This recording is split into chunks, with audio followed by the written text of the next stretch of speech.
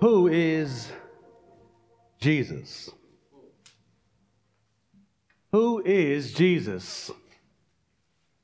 Around this time of the year, that's the question that is on everyone's mind. Many news publications will have front cover stories coming with the latest and greatest answer to that question. From Time Magazine to Newsweek, there'll be many speculations as we approach the Easter season, answering the question, who is Jesus? Still other movies and TV shows try to answer the question. The History Channel will have many possible responses. It's the question that has lasted for over 2,000 years, the perhaps most asked question throughout all of history: who is Jesus? The Muslims have their answer. Jehovah's Witnesses and Mormons and the Hebrew Israelites all have their takes on who Jesus is too. But if you want to know who Jesus is, the best place to look is to Jesus himself. What does Jesus say about himself? Who does Jesus think and claim that he is? Well, the only place to find that answer is in the Bible. And so we turn this morning to Matthew chapter 21 as we consider who is this man named Jesus. Turn with me in your Bibles to Matthew 21 as we continue our sermon series through this book. And this morning we will read the entire chapter of Matthew 21. Pray that the Lord can save people just by reading his word, right? So pray that just the expanded reading of God's word would melt our hearts and cause us to trust Jesus more and more. Matthew 21. Now when they drew near to Jerusalem and came to Bethphage, to the Mount of Olives, then Jesus sent 2 disciples, saying to them, "Go into the village in front of you, and immediately you will find a donkey tied and a colt with her. Untie them and bring them to me. If anyone says anything to you, you shall say, 'The Lord needs them,' and he will send them at once." This took place to fulfill what was spoken by the prophet, saying, "Say to the daughter of Zion, behold, your king is coming to you, humble and mounted on a donkey, on a colt, the foal of a beast of burden." The disciples went and did as Jesus had directed them. They brought the donkey and the colt and put on them their cloaks, and he sat on them. Most of the crowd spread their cloaks on the road, and others cut branches from the trees and spread them on the road.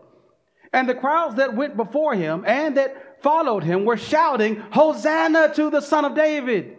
Blessed is he who comes in the name of the Lord! Hosanna in the highest!"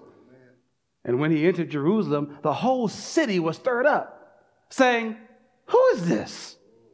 The crowd said, "This is the prophet Jesus from Nazareth of Galilee." And Jesus entered the temple and drove out all who sold and bought in the temple. And he overturned the tables of the money changers and the seats of those who sold pigeons. He said to them, "It is written, 'My house shall be called a house of prayer,' but you make it a den of robbers." And the blind and the lame came to him in the temple, and he healed them. But when the chief priests and the scribes saw the wonderful things that he did, and the children crying out in the temple, "Hosanna to the Son of David," they were indignant. And they said to him, "Do you hear what these are saying?"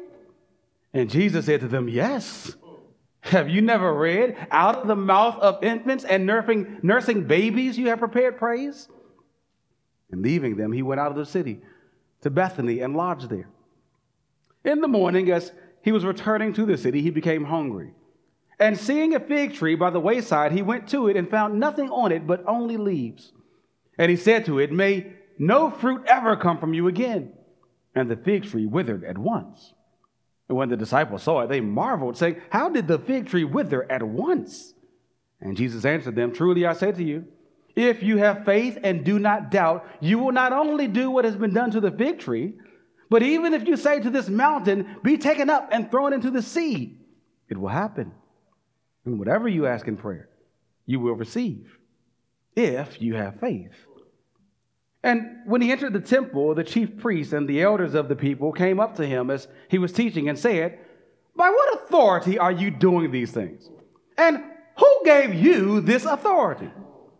Jesus answered them, "I also will ask you one question, and if you tell me the answer, then I will also tell you by what authority I do these things.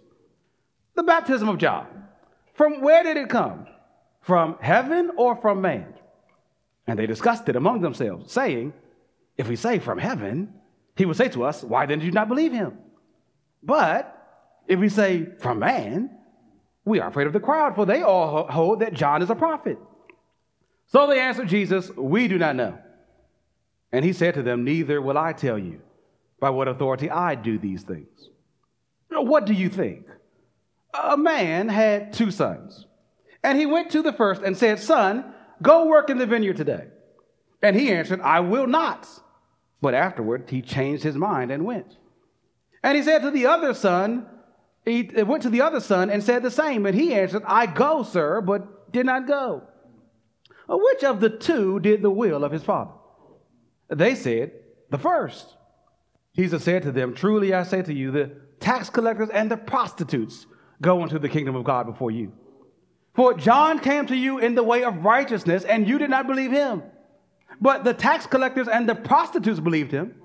And even when you saw it, you did not afterward change your minds and believe him." Hear another parable. There was a master of a house who planted a vineyard and put a fence around it and dug a winepress in it and built a tower and leased it to tenants and went into another country. When the season for fruit drew near, he sent his servants to the tenants to get his fruit. And the tenants took his servants and beat one, killed another, and stoned another. Again, he sent other servants, more than the first, and they did the same to them. Finally, he sent his son to them, saying, "They will respect my son." But when the tenants saw the son, they said to themselves, "This is the heir. Come, let us kill him and have his inheritance." And they took him and threw him out of the vineyard and killed him. When therefore the owner of the vineyard comes, what will he do to those tenants? They said to him, "He will put those wretches to a miserable death and let out the vineyard to other tenants who will give him the fruits in their seasons."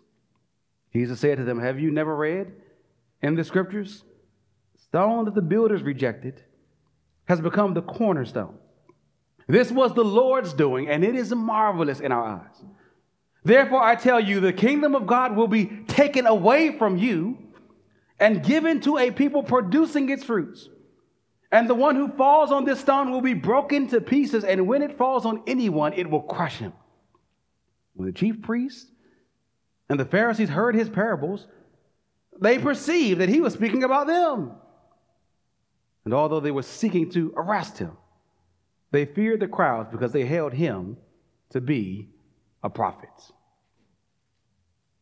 As we look closely at Matthew 21, I think this is the main idea, the main theme of this entire chapter, of these 46 verses. And so the main idea of the sermon this morning: rightly recognizing Jesus as King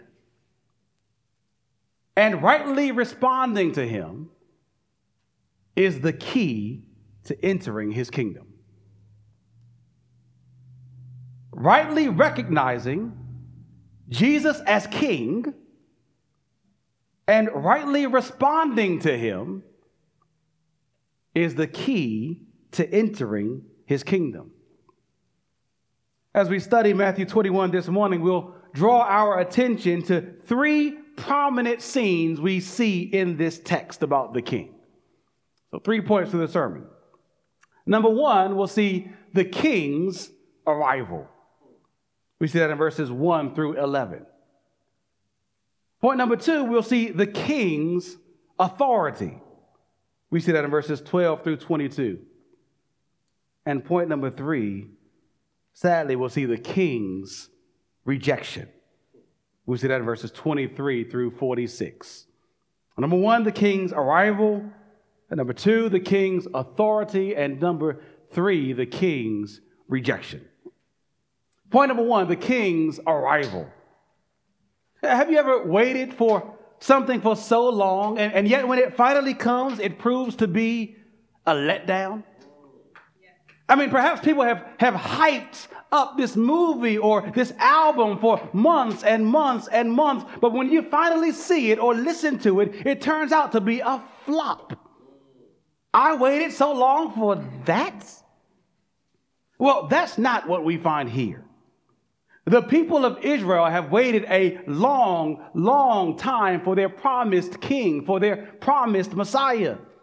They've been waiting for thousands of years for his arrival. And Matthew, as he's progressively laid out this story, has told us that in Jesus' birth, the Messiah has come to earth. But it's something that we, the readers, have been let in on earlier than the people living at the time. It's been something of a secret up to this point, the full identity of who Jesus is. Jesus has known it. He's not been unaware. He knows who he is and why he came. He was born and lived every day moving toward the events we begin reading about this morning.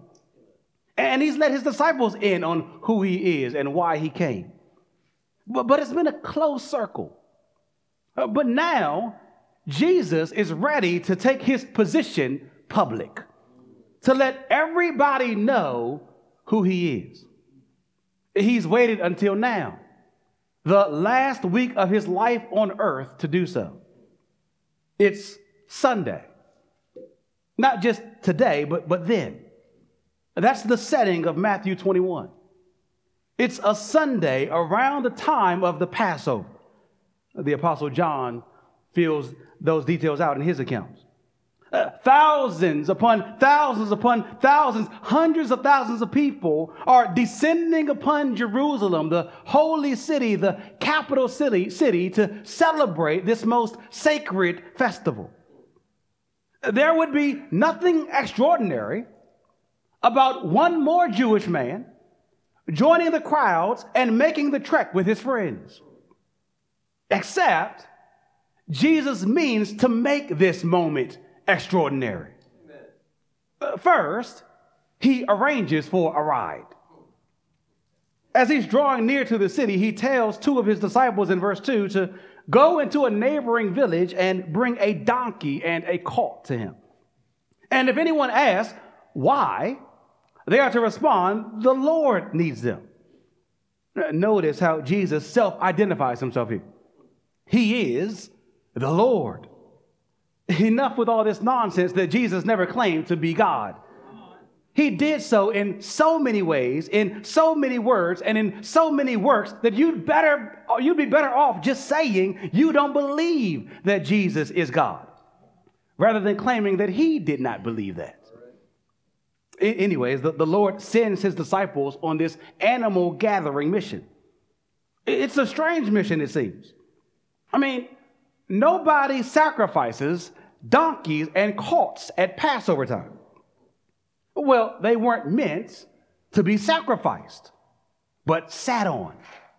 That's why Jesus needed them to sit on.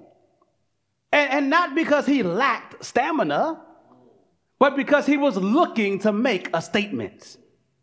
Matthew tells us in verse 4, this took place to fulfill what the prophet spoke.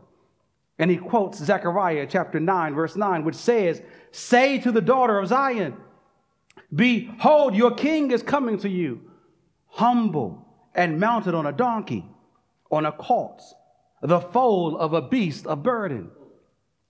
Jesus knew his Bible and knew what it said about the coming Messiah, how he would appear to his people and how they would recognize him. In securing a donkey and a colt, Jesus was making the explicit statement that Zechariah was prophesying about me. Amen. Friends, that's what all the Old Testament books are doing, pointing to Jesus. Just a week or so after these events, Luke chapter 24, verse 47 talks about the resurrected Jesus appearing to a pair of disciples on the road to Emmaus and telling them that everything written about me in the law of Moses and the prophets and the Psalms must be fulfilled. So if you want to learn about Jesus, you can start in the New Testament, but you should also go to the Old Testament. You won't find his name there, but you'll find all kinds of references and allusions and prophecies about him. And then when you get to the New Testament, to books like Matthew, you find that all these promises and predictions, all these signs and symbols are fulfilled in this one man, Jesus the Christ, in his coming. You see, the entire Bible is about Jesus, about his arrival. The Old Testament points to his coming. The Gospels testify that he came, and they and the epistles emphasize that he is coming back. So if you want to grow in knowing Jesus, you must grow in knowing your Bible. That's why we preach through books of the Bible, Old and New Testament, on Sundays. That's why we study the Bible together on Wednesdays. That's why we encourage you to meet together to dig in God's word throughout the week. Not simply as an end to itself, but to draw you closer to Jesus, who is drawn closer to us. Look at him here, coming to his people, coming for his people on a donkey. You see, how he came is important. He came exactly according to Scripture and not according to human standards. I mean, we expect great leaders, kings, to come in full regalia, riding on war horses, not work horses.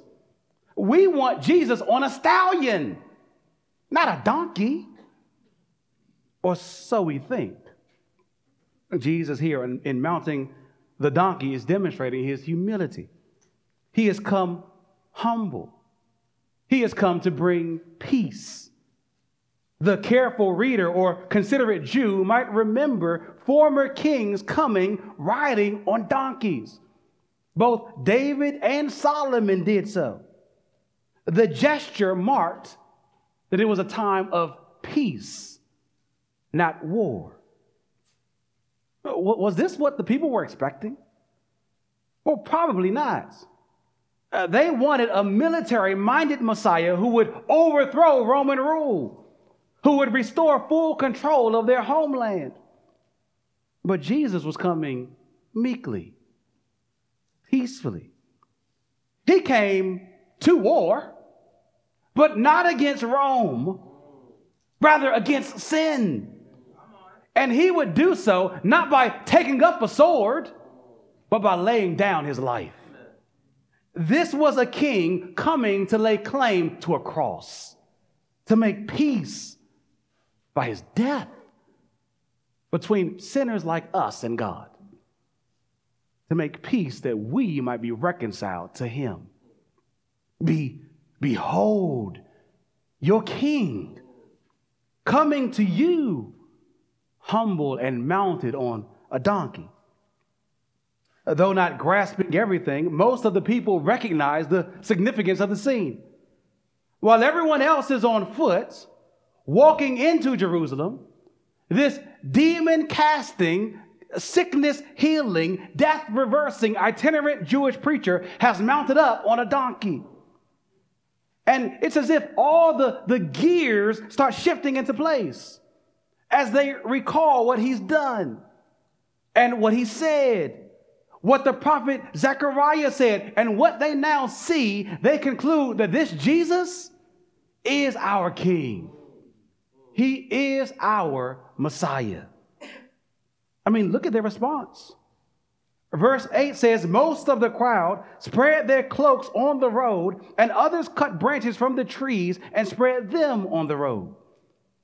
This is something of a poor man's rolling out the red carpet, preparing the way for royalty. In 2 Kings chapter 9, verse 13, we see a similar picture. We read there that after the Lord anoints Jehu as king, that then every man took his garments and put it under him. And they blew the trumpet and proclaimed, Jehu is king. And the branches here, which John tells us were palm branches, were Jewish symbols to mark a great celebration. By their actions, the crowds traveling along with Jesus into Jerusalem acknowledge that they believe he is the promised messianic king. And if there's any doubt about that, listen to their words. Verse 9 says, they shouted, Hosanna to the Son of David. Blessed is he who comes in the name of the Lord. Hosanna is an expression of praise.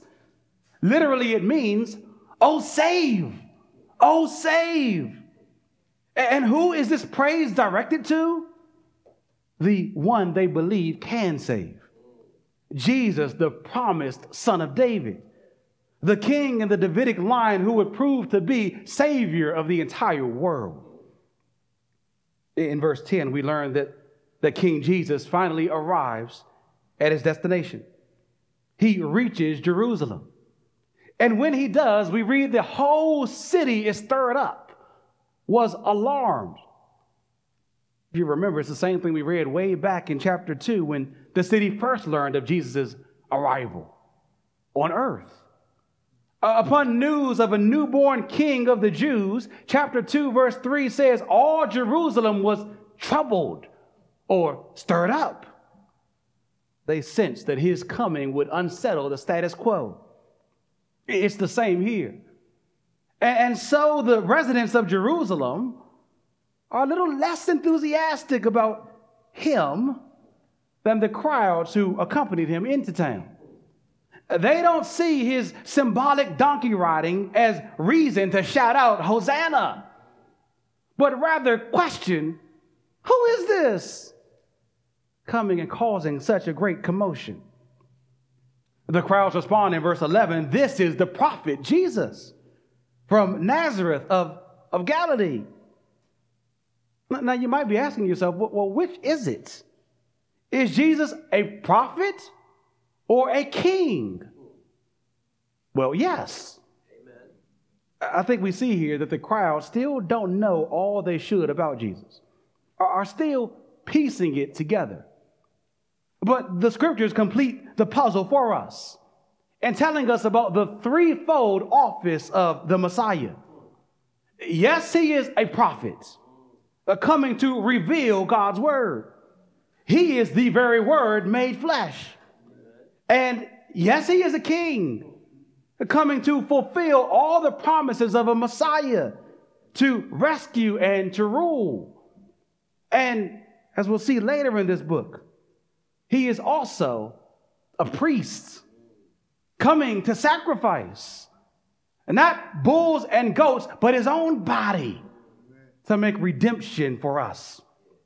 In Jesus' coming, the prophet, priest, and king has come to win salvation for his people. Amen. And here he is in Jerusalem, where it would all take place. Keep your eyes fixed on the king.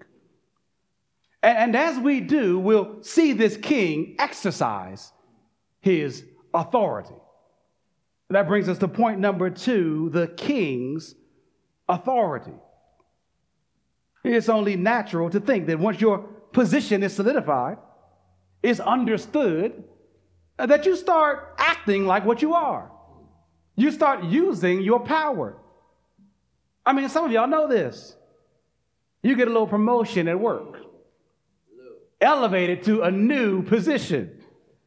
And it ain't 2 minutes before you done change your title and your email signature line. Head chief executive supervisor.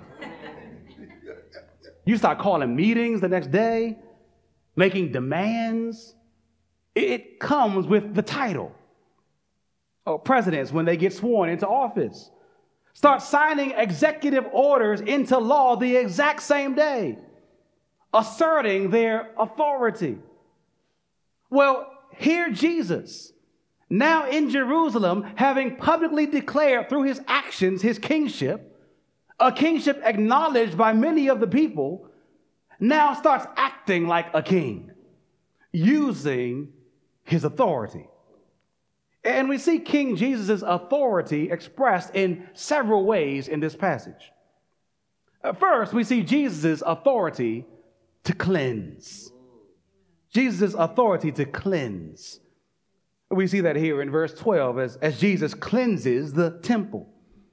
Matthew's gospel condenses some of the events of this final week so that what we read here isn't exactly chronological. So, for example, Mark's gospel tells us that Jesus entered Jerusalem on a Sunday, went to go scan the temple activities, left out of town, and then came back the next day to do this cleansing work that we read about here. So Matthew isn't necessarily presenting things chronologically, but more topically. And I think he does so to immediately connect the king's arrival with his immediate authority. And it's what Jesus does here that demonstrates his authoritative power. The temple was the sacred place of Jewish worship, presided over by the religious leaders, or supposedly so. Yet when Jesus arrives, what he immediately finds is not worship, but business, commerce. This event at the temple probably didn't happen inside the actual temple walls, but outside in the temple court. There, money changers were found to exchange people's coins into the temple currency to pay the annual temple tax. There, people selling oxen and sheep and pigeons would be found, as those were some of the animals needed for sacrifice. Now, it's not that these activities in and of themselves were wrong, although there may have been some extortion, some price gouging going on, especially around Passover time, taking advantage of these gullible out-of-town travelers. It's where these things took place that was so wrong. Sure, not in the actual temple itself, but just outside of it, at the temple site, close enough to distract from and distort the purpose for the temple in the first place, to worship God in prayer and in sacrifice and in solemnity. And so Jesus drives out all those doing commerce, all those there simply to make money. That's not what this place is for. He cleanses the temple area of defilements and says in verse 13, it is written, my house shall be called a house of prayer, but you make it a den of robbers. It's a combination of quotes from Isaiah 56:7 and Jeremiah 7, verse 11. Isaiah stated the original purpose of the temple, to be a house of prayer for all nations. But Jeremiah stated what it had become under the pollution and the sinful practices of people. A den of robbers, a hideout place for people posturing like they were doing the work of God, but upon closer examination, actually rebels against God with no real religion to show. It's a theme we'll see again soon with the fig tree. In coming to cleanse the temple, Jesus, an out-of-towner, was doing what the religious leaders in Jerusalem should have long ago done: kept the house of God holy. They failed to do so. So Jesus kicked out those who corrupted it. You know, I think we see here that King Jesus has the authority to define what should and should not be done in places of worship, and to clean up what needs to be kept out. Friends, that's why when we gather together to worship, we don't do whatever our hearts desire. We want to do what Jesus would be pleased with. And how do we know? Well, he tells us in his word. So that's why we sing and we read scripture and we pray and we preach, because the Bible says we should do those things. we examine what we do as a church and reform our practices based on the scripture's prescriptions. We believe Jesus' authority to command what worship should look like and to clean up any distortions of it. But we see Jesus' authority not just to cleanse places of worship, we also see his authority to cleanse people to worship. Notice in verse 14 that the blind and the lame came to him in the temple and he healed them. A New Testament scholar, D.A. Carson, notes most Jewish authorities forbade any person lame, blind, deaf, or mute from offering a sacrifice, from appearing before Yahweh in his temple. These people were too messed up, too unclean to approach God, to worship with his people. Maybe you're here this morning feeling the same way. Maybe it's not some physical defect, but some spiritual mess, some emotional mess that has you feeling out of place, cut off from God, not worthy to worship him. Your past is too messed up. What you've done over the last few years, maybe even over the last few days or hours. Your dirt or your hurt disqualifies you from drawing near to God. But friends, let me tell you, Jesus has the authority, the power to cleanse you. He has the power to undo who you were. He heals these sick people, cleanses them, removes their shame, and he will heal you. Remove your sin and your guilt and your shame. He died and rose again to take away from you what was wrong with you. He took our sins and our shame and our guilt on the cross and died in our place so that we could cleanly approach God in his name. Friends, don't stay away or stray away from Jesus thinking you need to clean yourself up. Go to him today. Just as these blind and lame came to Jesus in the temple, and he'll clean you up. I want to talk more about what that looks like. Please see me at the door after service. Talk to someone around you. We love to lead you to the cleansing power of King Jesus and to testify about his cleansing power in our lives. Jesus has the authority to cleanse. We also see in this passage that Jesus has authority to receive praise. Jesus has authority to receive praise.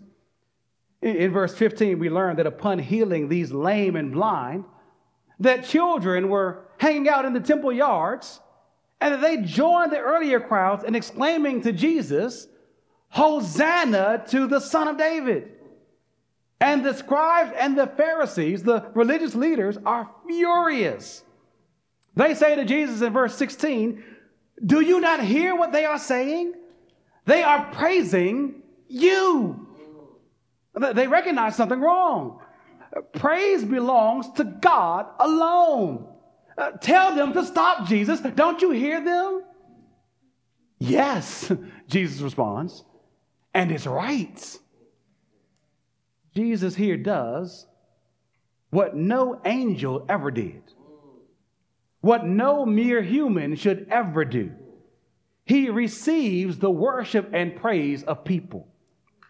I mean, when people fall down and worship angels in the Bible, they say, "Don't do that.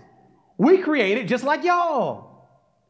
When people fall down and worship other people in the Bible, they say, "Don't do that." Remember in Acts chapter 14, the people at Lystra hold Paul and Barnabas to be gods, and they tried to worship them. And Paul said, "We are the same nature as y'all. Worship the living God alone." But Jesus here doesn't say, "Don't do that." Jesus says, yes, they should do that. And then quotes Psalm 8, verse 2. Have you never read? that out of the mouth of infants and babes you have prepared praise. He takes this psalm that directs infants and babies to praise God and appropriates it to himself. Amen. Why? Because Jesus is God, amen, the divine Son of God, of the same essence of the Father and the Spirit in the triune Godhead. He is the high King of heaven, come to earth to inaugurate his kingdom and call sinners into it. Amen. Jesus has the authority to receive praise. And friends, we are authorized to praise him. Amen. That's what we are created for. Not for our own glory, but to reflect his glory and to give him praise for who he is and what he's done in our lives. Amen. And notice in the quotation here that God has prepared praise for us. It is our duty, our delightful duty to praise him. And not just adults, but little kids down to infants. All right. I think it shows that you don't have to know all there is about Jesus to praise him. A little child doesn't know a lot. But kids here, what you do know about Jesus ought to cause you to praise him, to tell him thank you for being a great Savior. And parents, catechize your kids from birth to praise Jesus. Constantly tell your toddlers Jesus is God. Teach your little ones, Jesus loves me, this I know, for the Bible tells me so. And as they continue to grow, continue to fill their minds with biblical content about Jesus to fuel their praise. For our older kids here, got a few of y'all, I wonder how you might respond to this verse. If you claim that Jesus is your king and that this king has authority and has demanded our praise, then it's really silly to try to play cool in church. All right. Don't be ashamed of your king. Open your lips and join your parents in singing all off-key praise to the king who lived and died for thee. Amen. He's worthy. Maybe you know that, but don't have much to say. But friends, take comfort that praise to the Lord doesn't have to be complex. Again, we know that to be true if babies can do it. Maybe you're not a baby, but can't string together many words of praise because you're broken. It's been an especially draining week, a depressing season. And to be honest, it's hard for you to see or sense much of the Lord's nearness or goodness. Well, saints, just praise him for the little bit of light you see right now in the dark. Praise him for waking you this morning. Praise him for sustaining you, for keeping you from ultimate despair.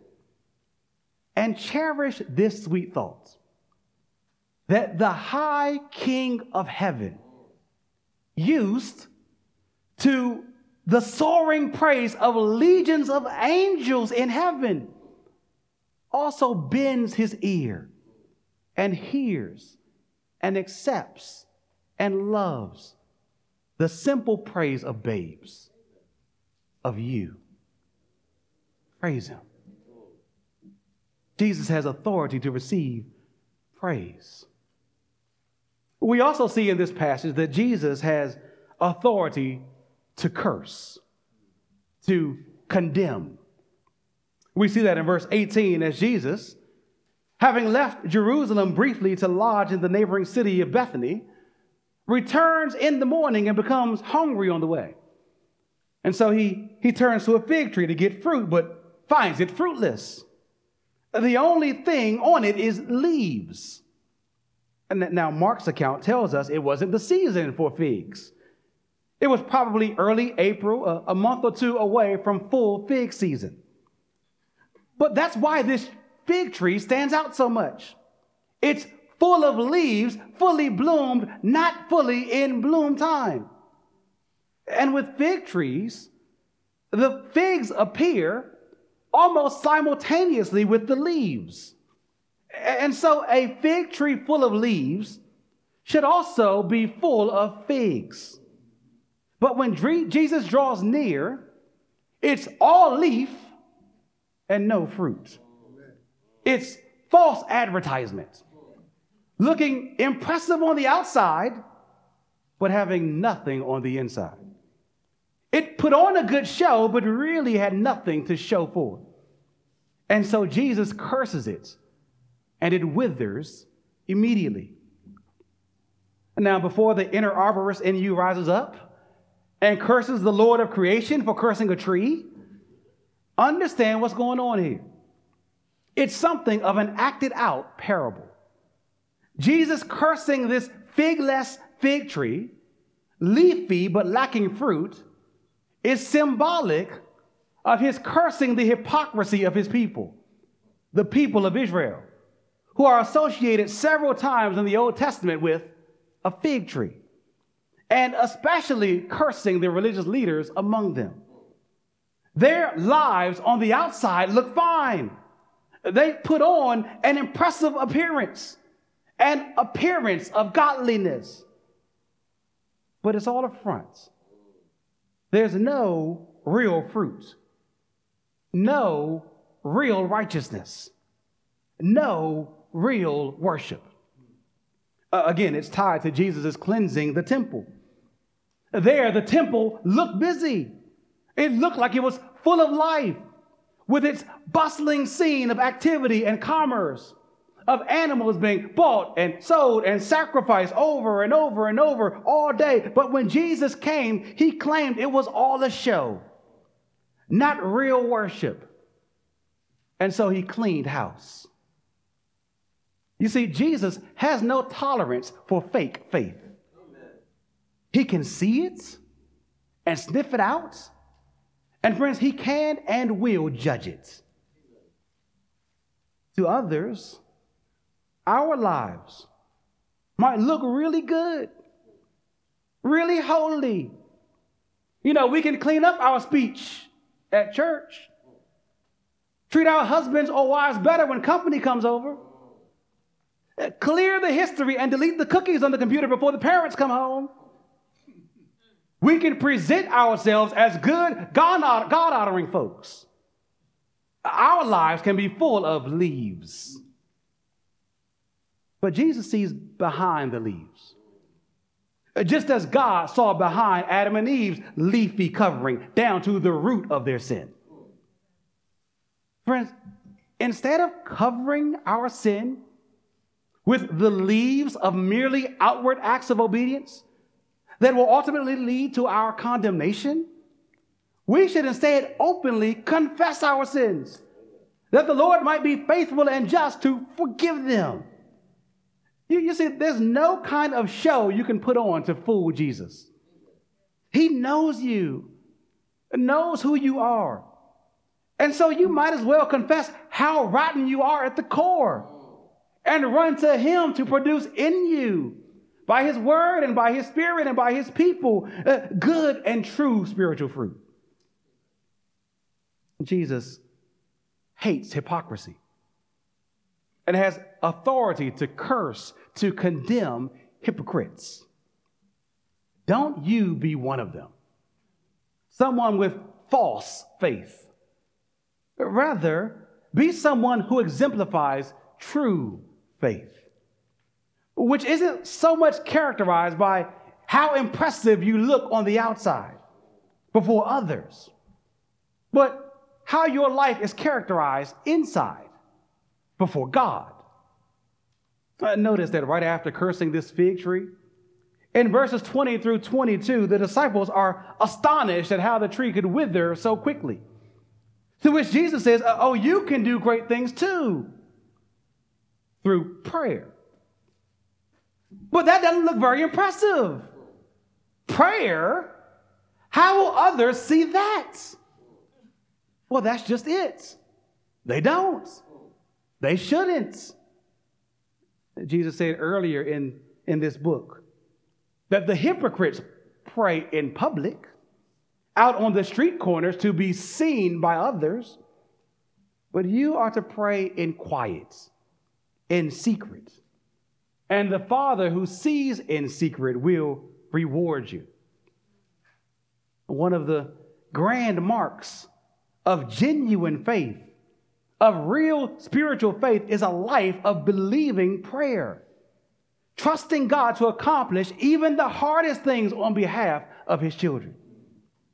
So one of the ways you can keep away from the condemnation of Jesus for hypocrisy is to keep a constant hidden prayer life that testifies of your true faith in God.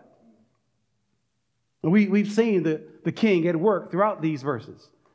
Not only has he's come with authority. Authority to cleanse, authority to receive praise, authority to condemn. But even with all we've seen, we see further that this king's rule is rejected. That leads to our third and final point, the king's rejection.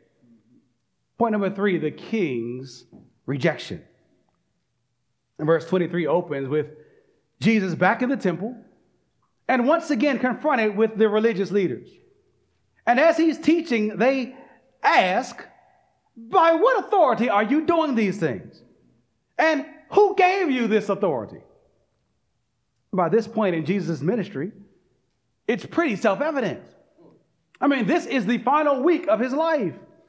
For 3 years of public ministry, all the things he's done have pointed to the source of his authority. I mean, one of the religious leaders' very own, Nicodemus, told Jesus early on, we know that you are a teacher come from God. For no one can do the signs you do unless God is with him. Amen. So this is not a genuine question by the chief priests and the elders here. They know that the authority that Jesus possesses is a God-given authority.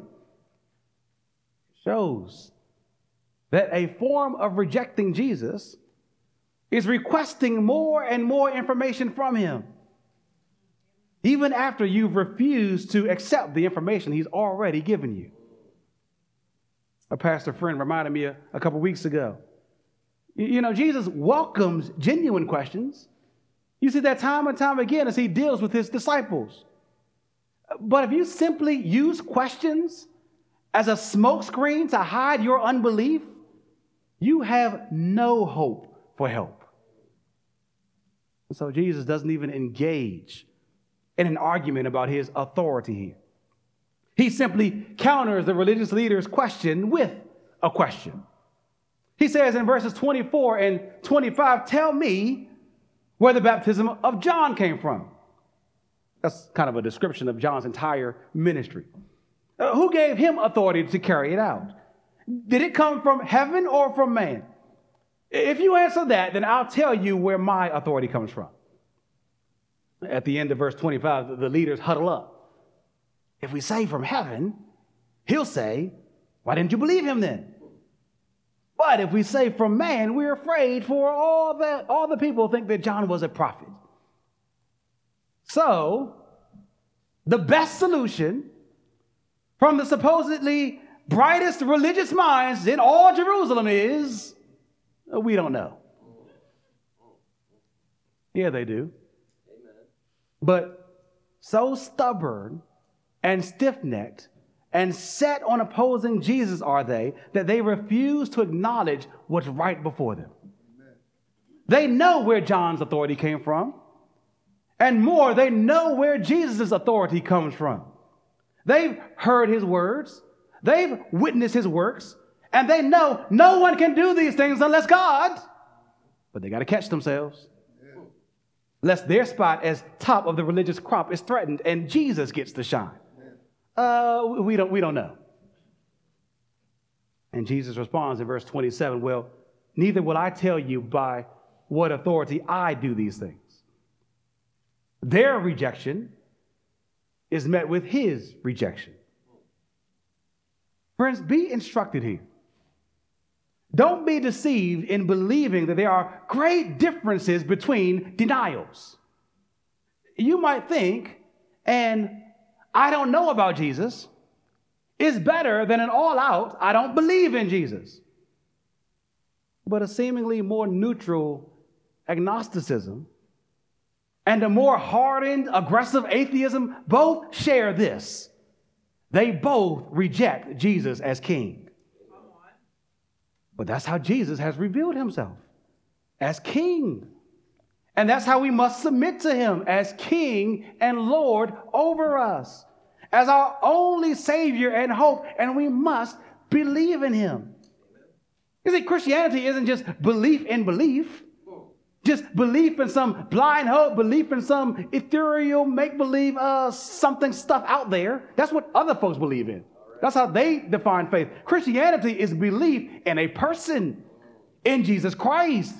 We believe in him, not because our parents necessarily just told us so, or not because that's what's popular to do. It's unpopular to do. We believe in him because of what he's revealed of himself. I mean, see what he says.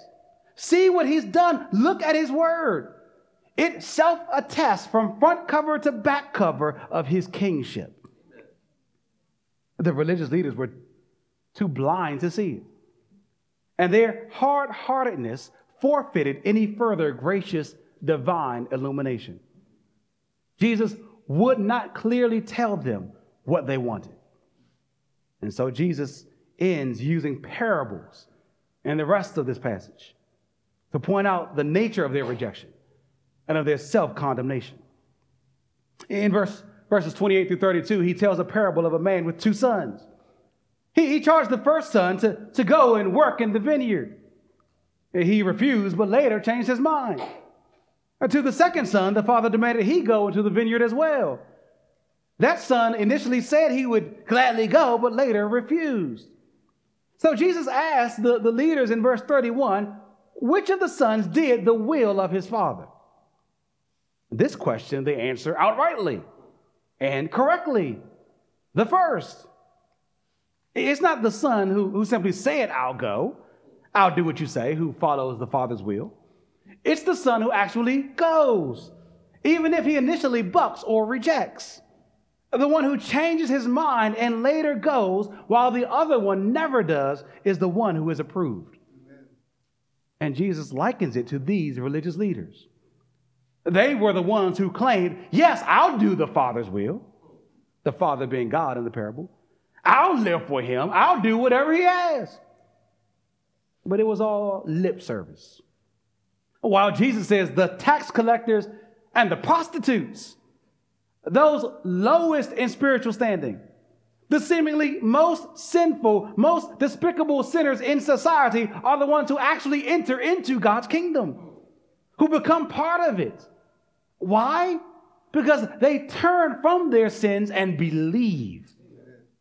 They believed what John said, that they were sinners and needed forgiveness. They were baptized by John as a sign of their need for a new life.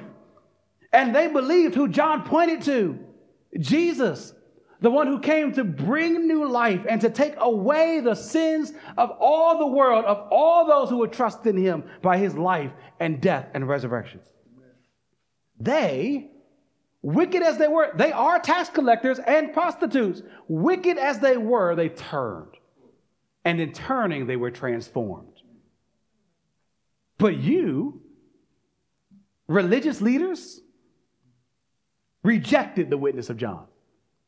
Rejected the witness of transformed tax collectors and prostitutes, and reject the one who John pointed to.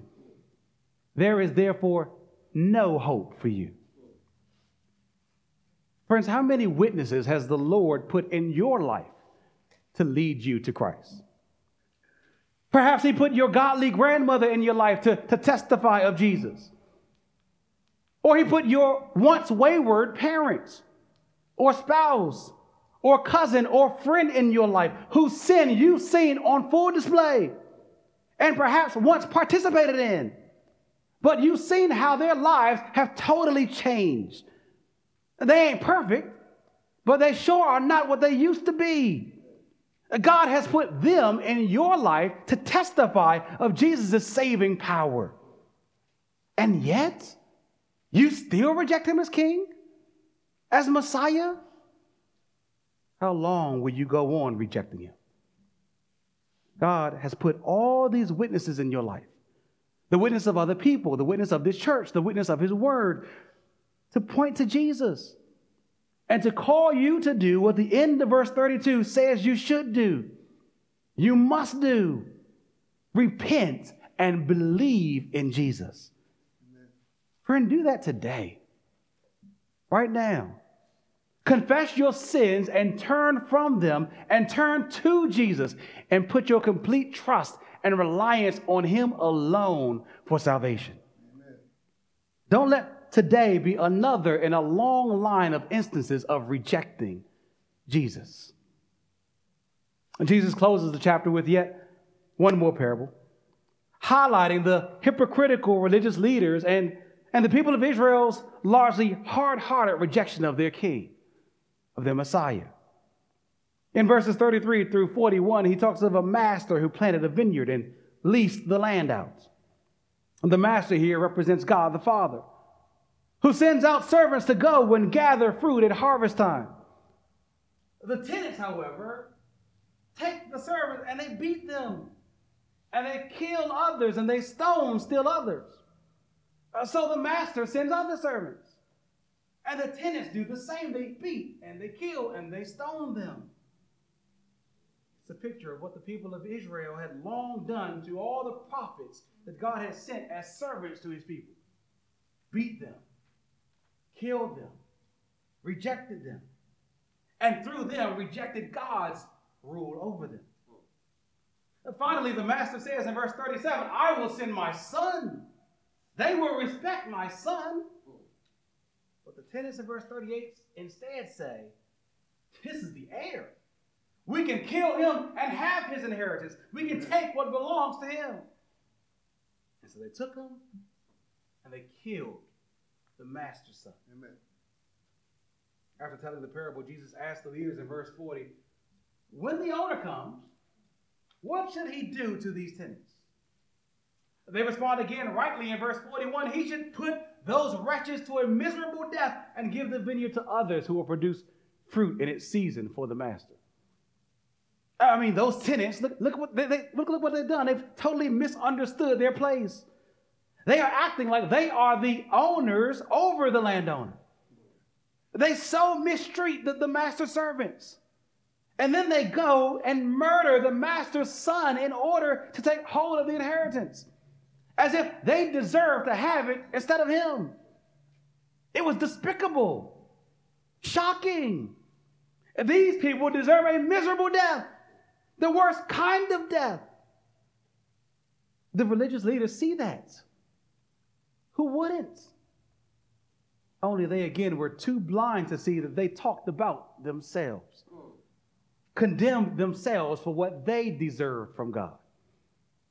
For these same religious leaders would join in just a few days with crowds and crowds of their Jewish countrymen and commit the greatest act of rejection of Jesus yet. They would condemn Jesus and have him crucified on a cross. They would kill the master's son, put God's son to death. Saints, you don't know how far your sin will take you. A little rejection of Jesus today may lead to a lot of rejection of Jesus tomorrow. You see, the stubborn resistance to bow to his authority, even in seemingly small things, is the exact heart posture behind the heinous act of calling for his crucifixion. We will not have him as our king. Away with him so I can take his place as king of my own life. Amen. Friends, that's sin. Rejecting Christ and his claim over every area of your life.